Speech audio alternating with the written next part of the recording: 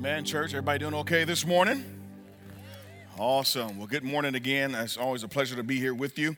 I want to say hello to the Hendersonville campus, and then also those watching online. It's always a treat to be before you. I just want to thank you guys, Arden campus, for being ascending campus. Multi-site doesn't exist without you guys. So I want y'all to just say, give yourself a round of applause. Come on. You guys have sent out several campuses, and we're thankful, and we're better as a result of that. So this season, starting today, kind of the Passion Week, if you will, walking into the life of Jesus and the reason for which he was put here on earth and why he came and why he was born, it starts now. And so I hope that you guys are ready. I love what Pastor Adam said. Just prepare your minds, prepare your heart, because this coming up week is really the Super Bowl of our faith. I mean, it's the Super Bowl of our faith. I mean, as a matter of fact, Paul will even say if Christ hadn't risen from the grave, we're all to be pitied among men. So with that said, this is a great time. It's a time of reflection. It's a time of celebration. And so this morning, what we're going to do is we're going to just walk through and kind of peer in, if we can, into the courtroom of God. We're going to look at his courtroom. We're going to look at how he handles justice, injustice, all that stuff. We're going to look into the courtroom of God to see what he has planned for us in regards to redemption. It's funny because all of us, we love, not all of us, but some of us in the room, we all tend to like mystery shows or crime shows, okay? So how many of you guys love crime shows? Anybody? Right, good turnout, good. All right, I'm glad not more than just 10 people, amen. So crime shows. Now, if I don't list your crime show this morning, bear with me, forgive me. There is grace at the cross, amen. But I'm going to list a few, all right? Y'all bear with me. Criminal Minds, great one, right? See, Pastor Daniel over here going like this, yep. 24, okay, right? Some of y'all binge watch 24, even now still, right? Jack Bauer. What about Law and Order? All right, like, it's like a little small crowd, like, right, there it is. I'm a first 48 type of guy, the first 48 on A&E. I love it. And if I didn't share this with the first hour, but had the Lord not called me into ministry, I probably would be in law enforcement. What about NCIS? Okay, all right, still not ringing a lot of people's doorbell here. So what about Columbo? Amen. Matlock. No, I'm joking with you. But we all respond to crime and justice.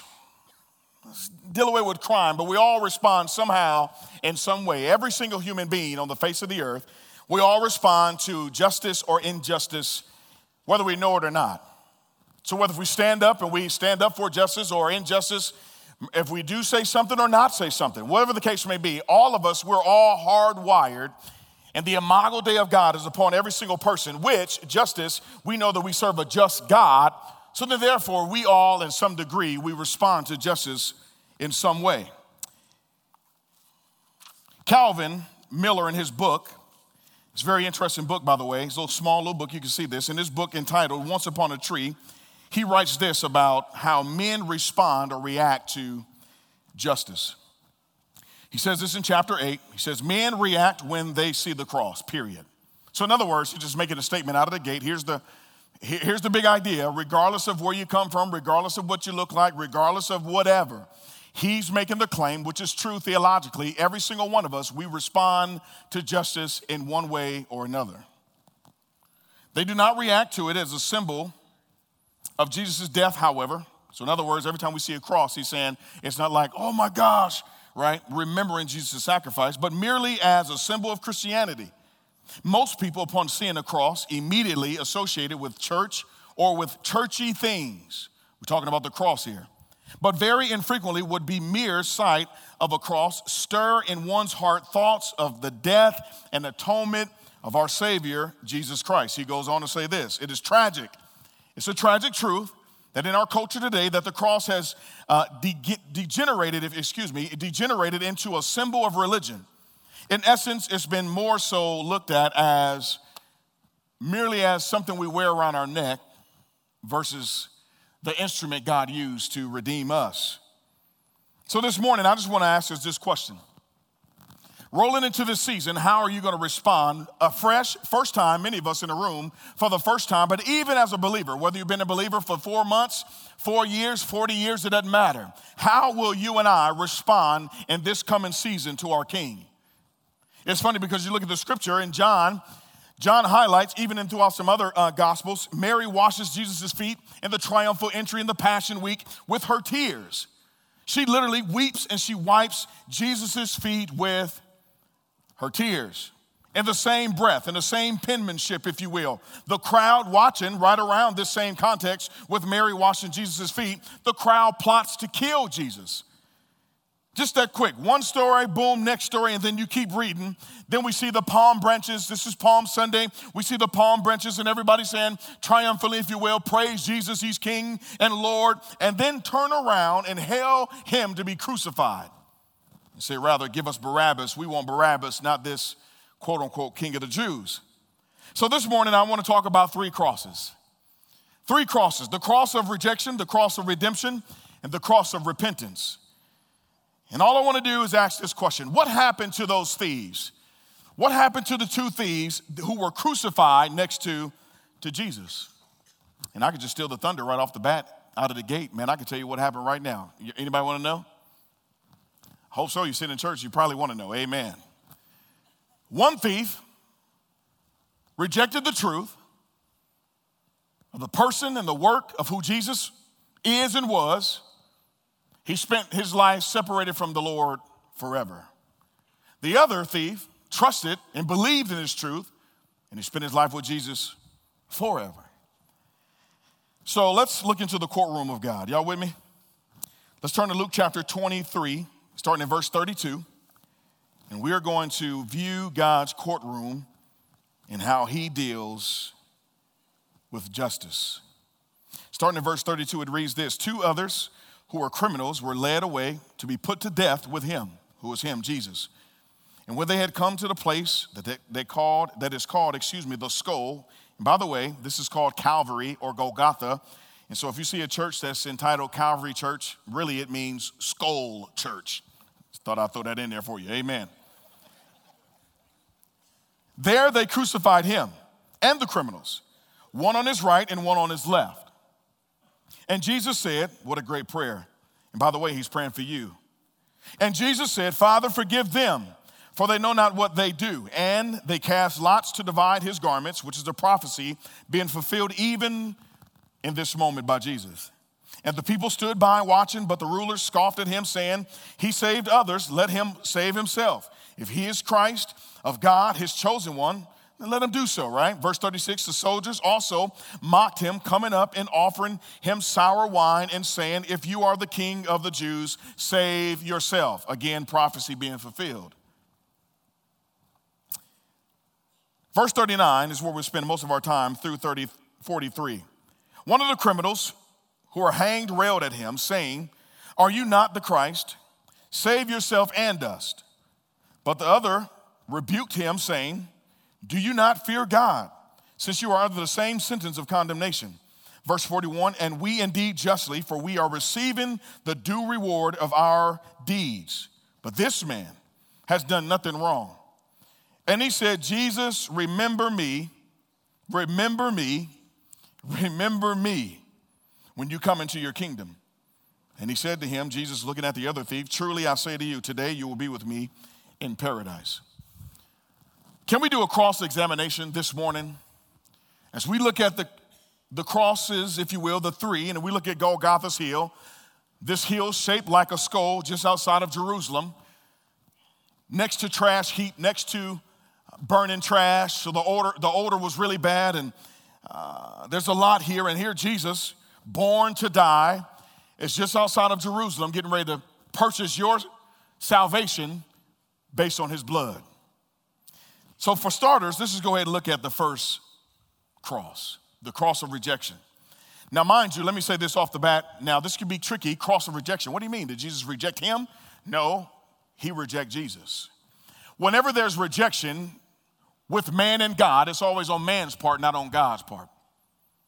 we're the ones that turn our back on him. And again, we don't know much about this text, we don't know much about this criminal or these criminals. It doesn't give us a biography. It doesn't let us know what their heritage is and their mom and dad. It doesn't tell us what neighborhood they grew up in. It doesn't tell us none of that.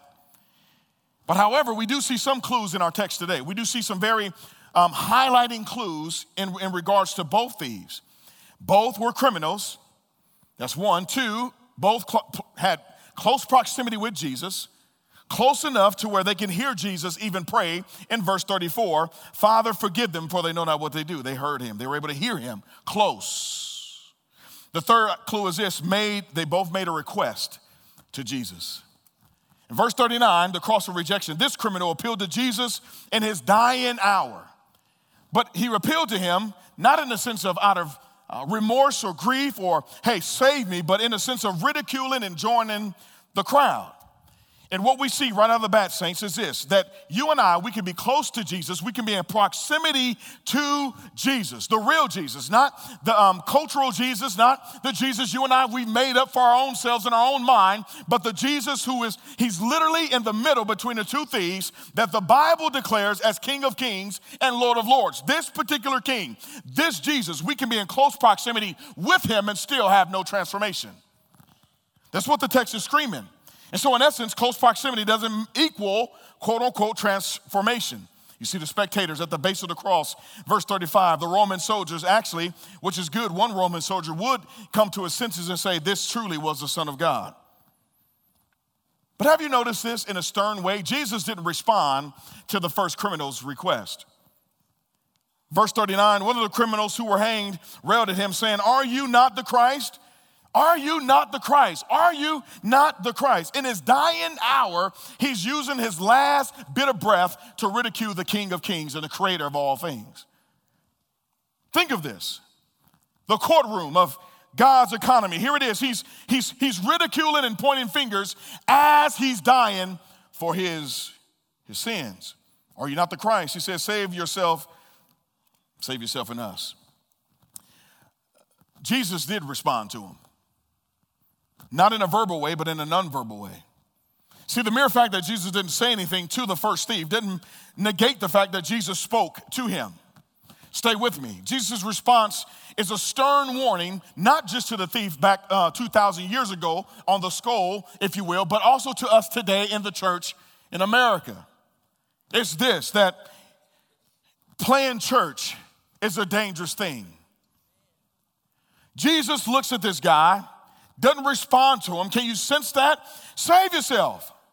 And Matthew chapter 7 would actually say this. Jesus said, not everyone who says to me, Lord, Lord, will enter my kingdom.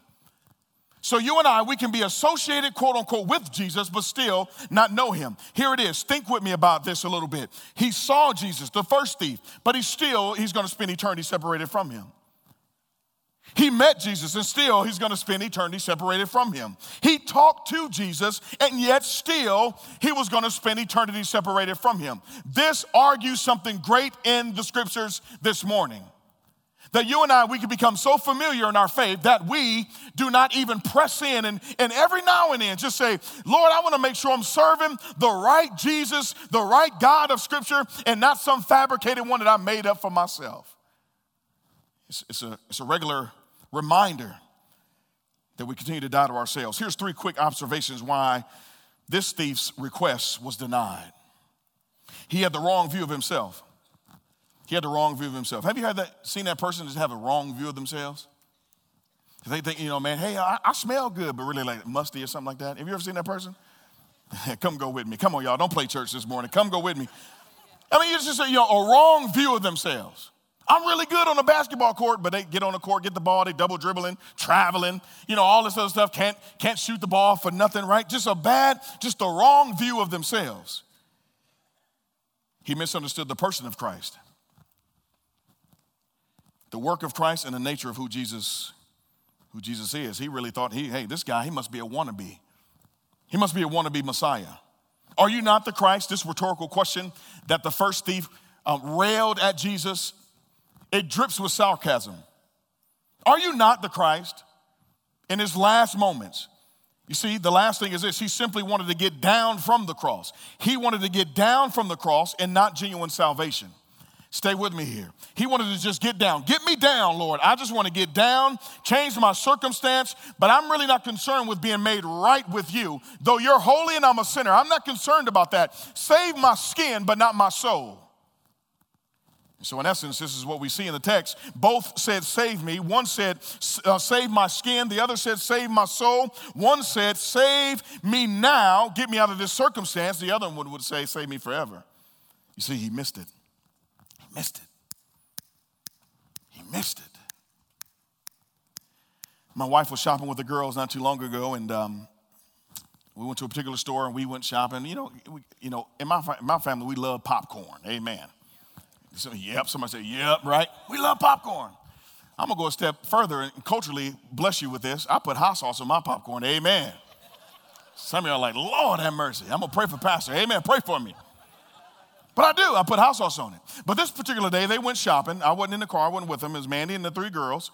And they're leaving the store. And on the corner, they're getting ready to leave. And on the corner, there was a lady with her baby with a sign saying, hey, look, I need money for food. My wife, being compelled by the Holy Spirit, being led by the Lord, reaches at the stoplight and hands her some money. But in doing so, the lady's holding her baby. The baby actually looks in. Now, by the way, we bought the popcorn that we love in our household. It's in the car, in a bag, visible. So the baby looks in. The lady takes her money. The baby looks in and goes, eh. Yeah, to the popcorn. So my wife is in a tough situation. Have you ever been in a tough situation? So here it is. She looks at the bag, and she knowing she need to do the right thing. She takes the whole bag, not even open. Now, mind you, Amaya, my middle child, she loves this popcorn. So Mandy, boom, bang, make it really quick. Hopefully Amaya didn't see it. Boom, here's the popcorn. And I'm going to tell you what, Amaya threw a fit. It's like punching the ceiling of the van. Oh, yeah. It was crazy. It was nuts in that car. It was crazy. She was throwing a straight up fit. Mandy began to talk to her a little bit. They drove off. She's crying. She settles down. Hey, Amaya, this is Mandy talking to Amaya. Amaya, you did the right thing. The Lord knows you did the right thing. He knows your heart. You did the right thing. He saw you, baby. It was such a sweet thing to give your popcorn to the lady. It was such a great deal. The Lord is honored by you doing so. She like this. But then there's like a little silence in the car. And, Naomi, she's really small. She's just sitting there listening. Sarai, she's chilling, right? She's listening too. And so the silence, really, Mandy goes, I think she's getting it. I think she gets it theologically, right? In this little brain. Well, she goes, you know what, Mommy, when I get to heaven, I want to tell Jesus. And Mandy goes, no, baby, you just, no, don't miss it. Jesus knows. He saw it already. He knows exactly what you did. You don't need to tell him anything, baby. And she goes, no. When I see Jesus, I want to tell him, I want my popcorn back.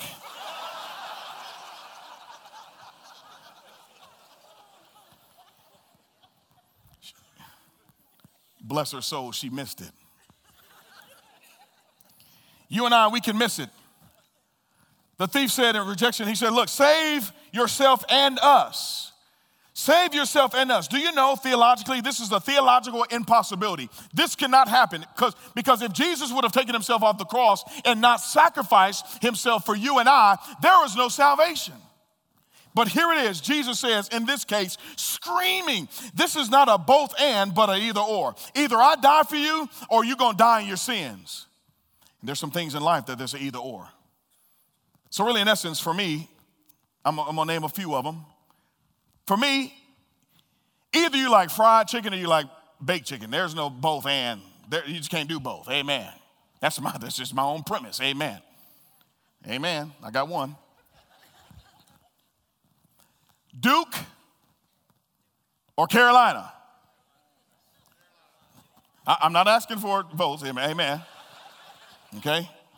It's an either or, right?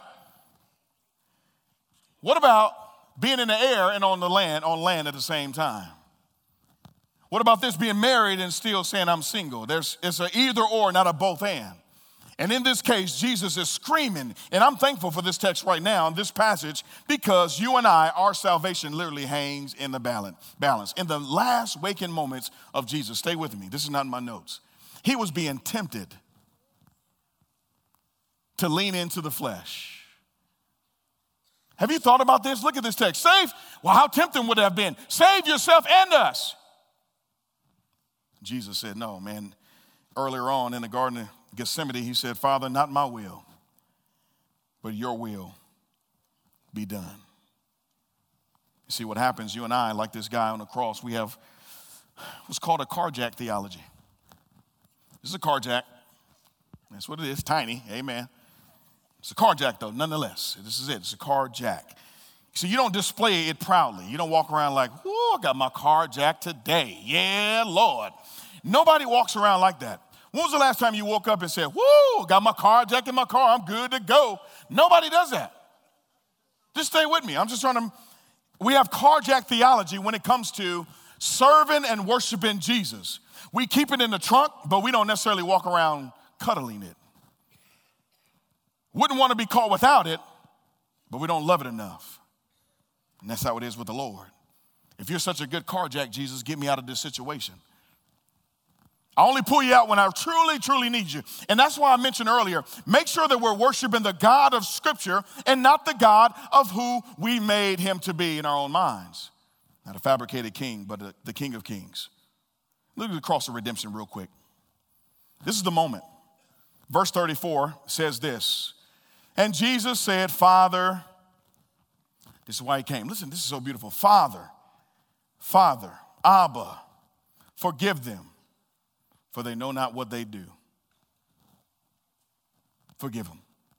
This is the moment. This is why Jesus was born. This is why he came to earth. This is why he stepped on the stage of humanity. Everything in the Old Testament points to this moment right here, and even in the New Testament. Genesis 3, we see in the garden, once you and I, yes, Adam and Eve, we sinned. Jesus, God himself, he sacrificed a lamb, put the lamb on the individuals, Adam and Eve. We see even in the garden, grace and the gospel. We see salvation for the individual. But then as you progress, do biblical theology, the Day of Atonement in Exodus, you see, hey, put the blood over the doorpost. And when the death angel comes over, now we see, not just for the individual, but as the progression in God's redemptive narrative, we see this. We see the salvation for a household.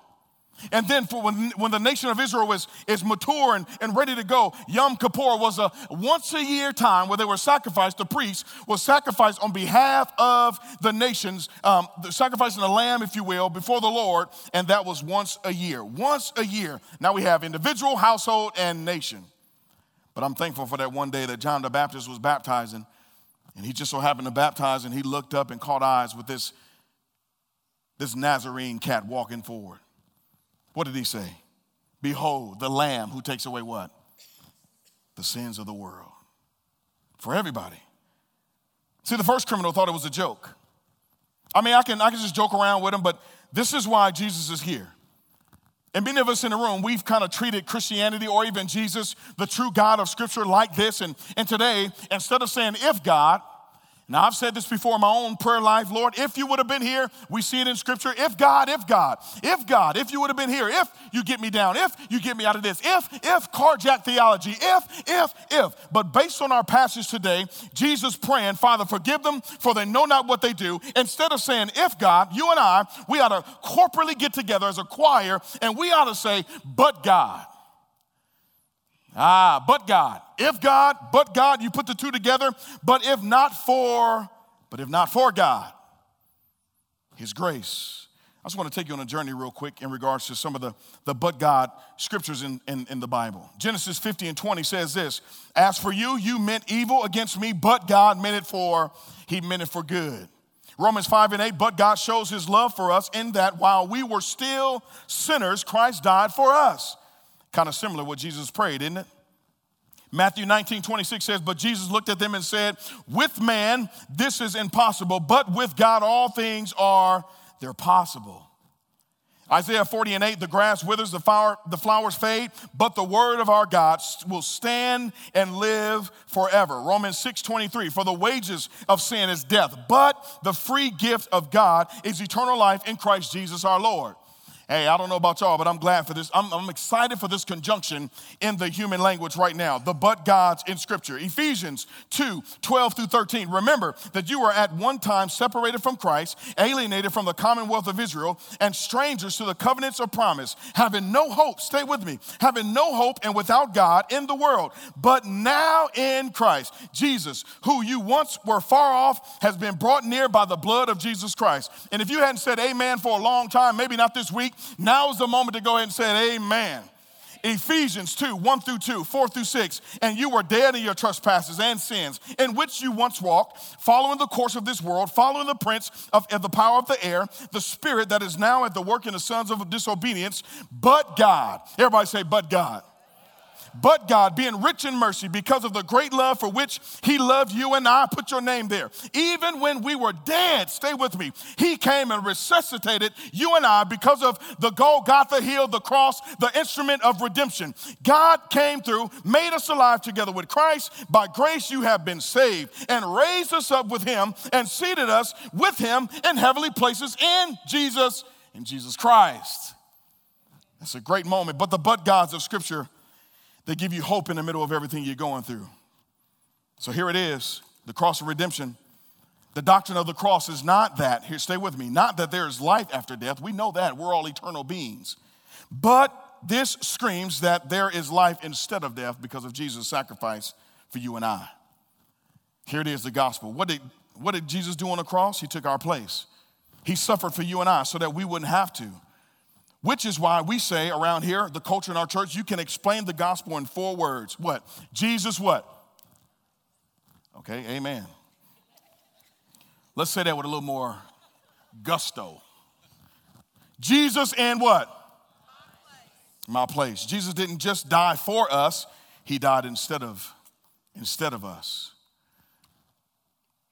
And the first thief, he just ridiculed and played around with it, even in his dying days. You see, we don't know when our time is up. The sad thing is, a lot of us, we wait to the last moment because we want to be king on our own throne. And in this moment, this individual, the first thief, he couldn't step down. He said, I'm not stepping down. It's all about me. I pray that at the conclusion of this sermon that you will make that transition from sitting on your own throne to allowing Jesus to sit on the throne of your heart. Then lastly, the cross of repentance. Verse 40-43. But the other rebuked him, saying, do you not fear God? Listen to this dialogue, this discourse going on. Do you not fear God, since you are under the same, here it is, same sentence of condemnation? Not like we're under some different sentence, like I'm getting this and you're getting this. We're under the same condemnation. And we indeed, he says, justly, isn't God a just God? This is why we're looking at the courtroom of the Lord. And we indeed justly, for we are receiving the due reward of our deeds. But this man has done nothing wrong. And he said, Jesus, remember me when you come into your kingdom. And he said, Jesus looking at him, what a great picture. Truly, I'll say to you, today you will be with me in paradise. Philip Ryken said this about the second thief. He's the luckiest man to ever live. Think of this. He woke up knowing he was getting ready to die. Sentence, death row, nailed to a cross, but just so happened on this day he's nailed to a cross. This was a normal custom in the Roman culture, but just so happened this day he'll be nailed to the cross next to Jesus. What a great picture. So it's interesting in God's economy that repentance is the way that we come to know him. We got to die to ourselves. There's no off-brand repentance. Let me just challenge you on this. Growing up, we didn't have much. So every now and then we will have all my friends be wearing Jordans, right? Rocking Jordan, they'd be clean. Like, man, I'm just doing Jordan clean. See, your boy, I didn't have Jordans. I was rocking Jordache. Amen. Jordache. And sometimes I might have had Jordans, but it was a silent J. It was more like Jordans. It was some knockoff. It was another brand, but it wasn't the real deal. Even when it comes to cereal, I'm a cereal guy. I love cereal. And I tell my wife every now and then, I say, babe, some stuff we don't mess with. Don't come home with no bootleg, off-brand cereal. Amen, babe? You know what I'm talking about. She knows. Growing up, we were raised on Frosted Flakes. They're great. Man, we were raised on them bad boys.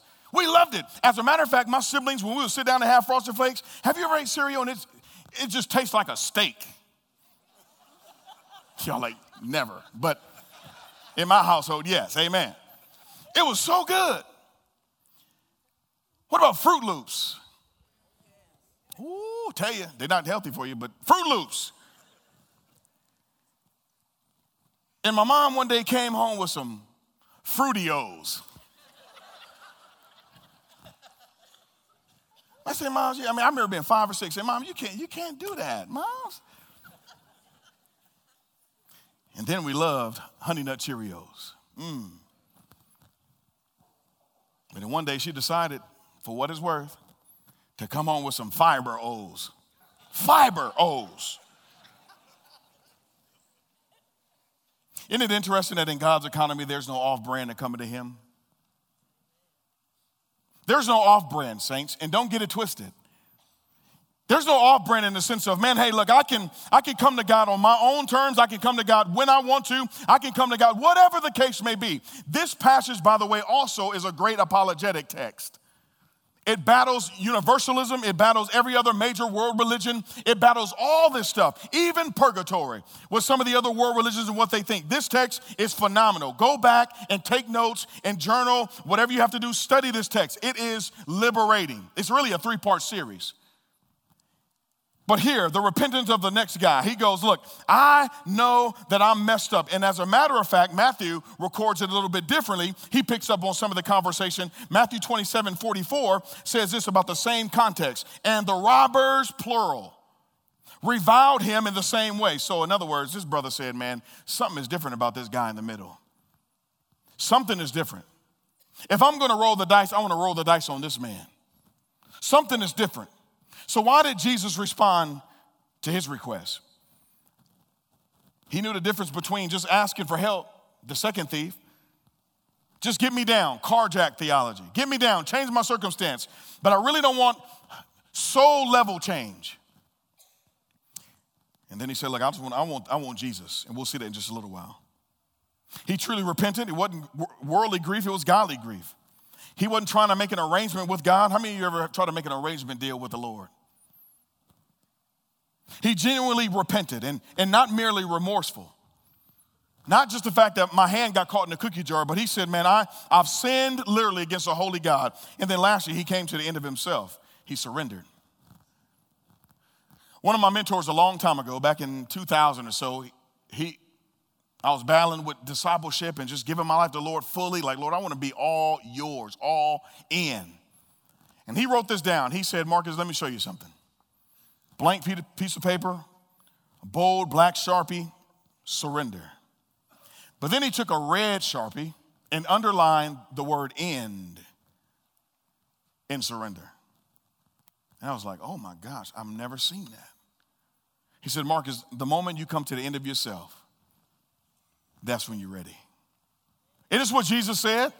Luke 9:23, if anyone, I love this because it doesn't matter where you're at in this room. It doesn't matter how you feel in this room. It's not based on feelings. He said, if anyone, red, black, yellow, and white, everybody's precious in my king's sight. It doesn't matter who you are. If anyone comes after me, he's an equal opportunity Savior and God. If anyone comes after me, guess what? Let him deny himself or herself, pick up their cross, and follow me daily. If anyone, he says, if anyone, surrender, come to the end of yourself. And then many of us in the room, we hadn't made this decision. We hadn't genuinely repented. It's been about remorse. It's been about making arrangements with God. It's been around being just really close proximity with the Lord. We know that's a dangerous thing to do, to be in close proximity and not allow the Lord to really impact or change your life. So today you can leave from living for self and living for Jesus.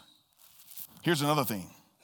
This second thief, not persuaded by the railing of the crowd, though he joined in, he got to a point of, he said, you know what, I want to stand out.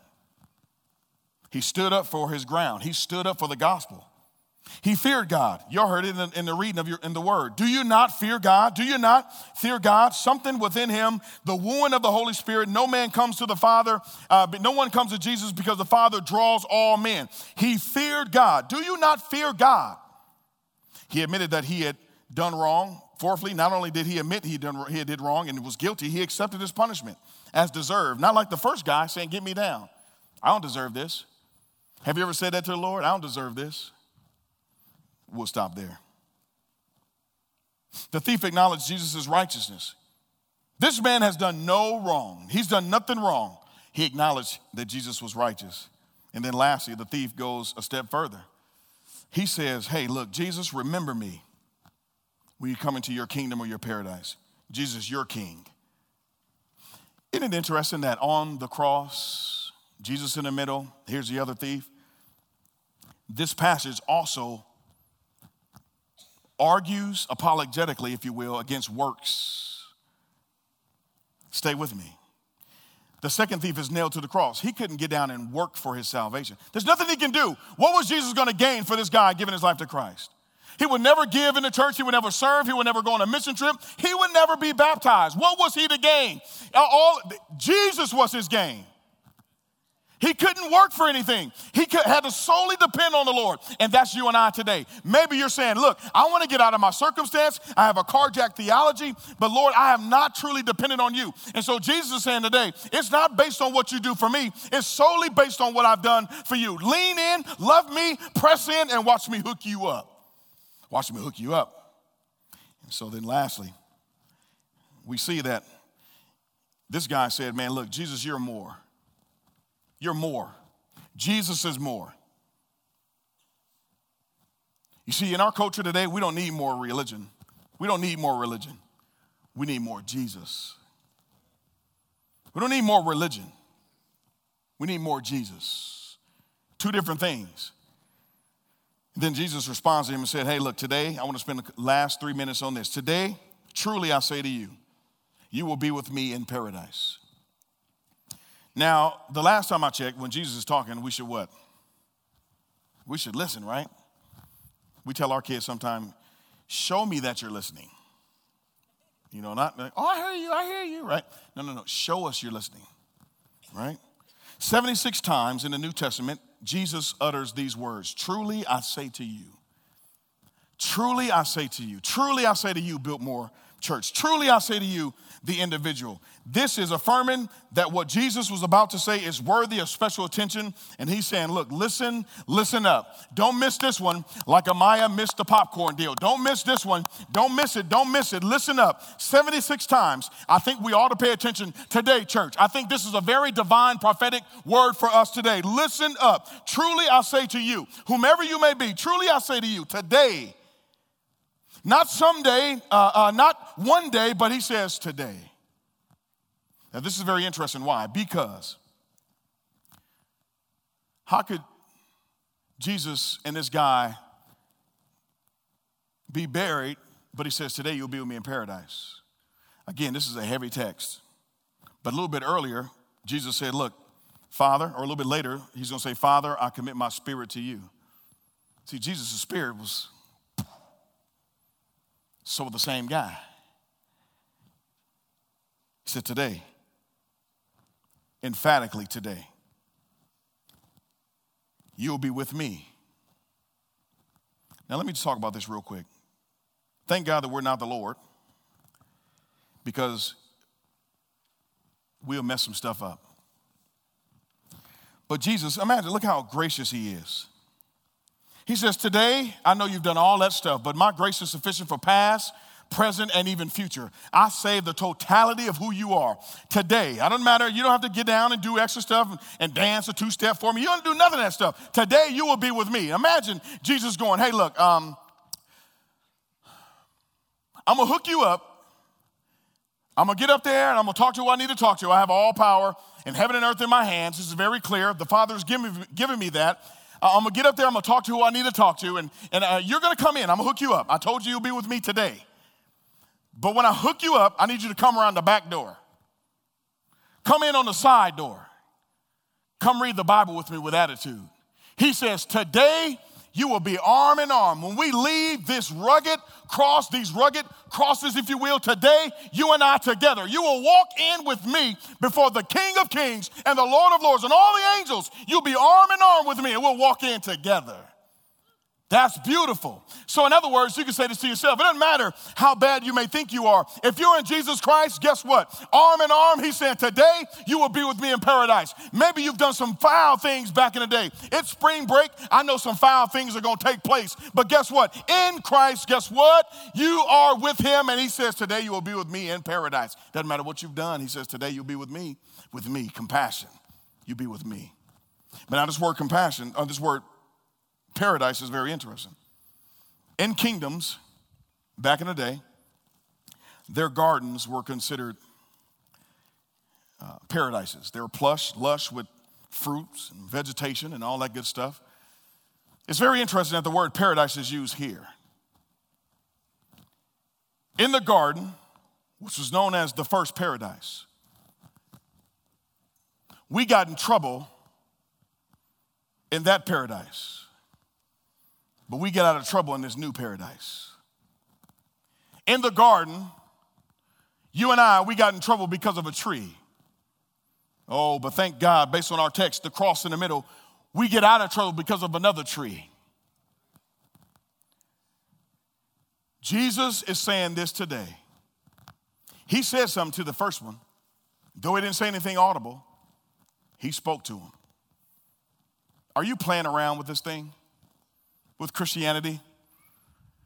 D.L. Moody said this. He said, hey, look, you're going to read, one day, real soon, you're going to read that I've died. You're going to read it in the newspaper. He says, after that, second clause, don't believe it one bit, because I'm more alive now than I ever was. That's what the second thief can say. You can say the same thing. You see, Jesus is not, and this, I'm preaching to myself, he's not committed to your plan for your life. Like the first thief. Get me down, carjack theology. Let me do what I say. He's not committed to that. But Jesus is committed to his plan for your life. His plan for your life. I want to pray a prayer over you real quick. It's going to come up on the screens. You say, Marcus, I've been messing around with this thing. And maybe today, man, going into this Passion Week and the Triumphal Entry, Palm Sunday, you can say, I want to leave death and I want to go into life. Like literally. I don't know where you're at, but I would say based on this number in the room, that some of us, we haven't crossed over. God's courtroom, Jesus is in the middle. He prays. God's wrath and God's grace meet at the cross. God's wrath towards sin, his grace and provision to forgive us of our sin and redeem us meet in that salvation. Then we see the two guys. We all respond to crime in some way or justice in some way. So you say, Marcus, I need to give my life to Christ today. I just want to pray this over you. Go ahead and bow your heads and close your eyes.